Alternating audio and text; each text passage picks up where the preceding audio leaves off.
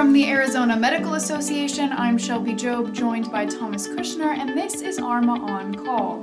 Today is Friday, May 5th, 2023, and here's what happened in medicine this week. The COVID-19 public health emergency declaration will come to an end next week on May 11th. Though what may feel unceremonious, this end may be more symbolic and does not mean an end to the risk of serious illness. So, what exactly changes now that the declaration is ending? Well, there's a few things. Many federal vaccine mandates will be lifted, including restrictions on international travel to the U.S. Additionally, testing and treatment of COVID-19 will be made private and go through insurance providers. The vaccine, however, will remain free while the federal supply lasts. We don't have to remind the physicians listening, but this, again, does not mean an end to infections, and those at risk of COVID-19 should still consider wearing a face covering and getting tested when community spread is high. The pandemic has brought vaccines to the forefront of public health conversations over the last few years.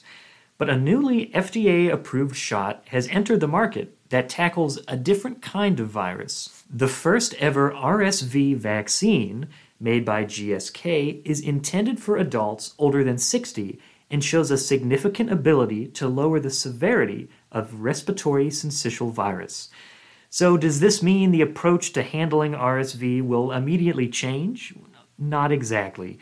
An advisory panel for the CDC will meet in June to discuss recommendations and whether or not every adult needs an RSV vaccine.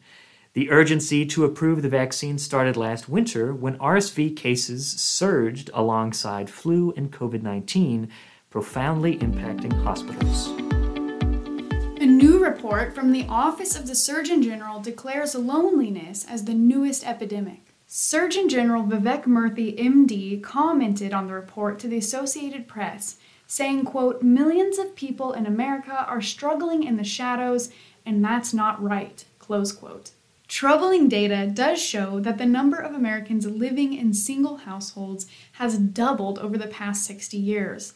For younger Americans, the amount of time spent with friends has dropped 70% since the pandemic's onset. The sense of loneliness has been attributed to an almost 30% increase in premature death. The advisory made by Dr. Murthy will not activate any federal funding, but it does serve as a symbolic gesture to increase public awareness of what public health experts believe to be a major issue. And that concludes the update on Medicine This Week.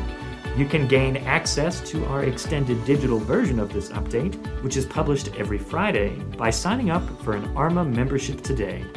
Go to azmed.org to learn more.